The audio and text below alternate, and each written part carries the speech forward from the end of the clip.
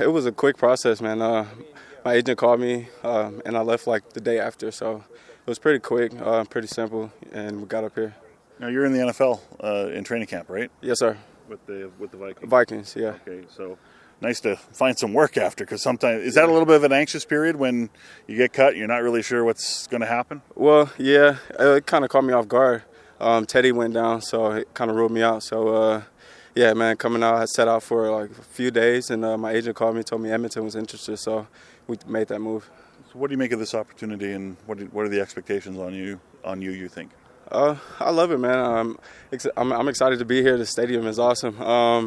Yeah, man, I'm just taking it day by day right now, trying to get the plays down and formations and meeting the guys and, becoming a great teammate and meeting the coaches. Coming in with some return experience, how much do you enjoy that aspect of the game? You got some explosiveness and playmaking ability. So. Oh, man, it's awesome.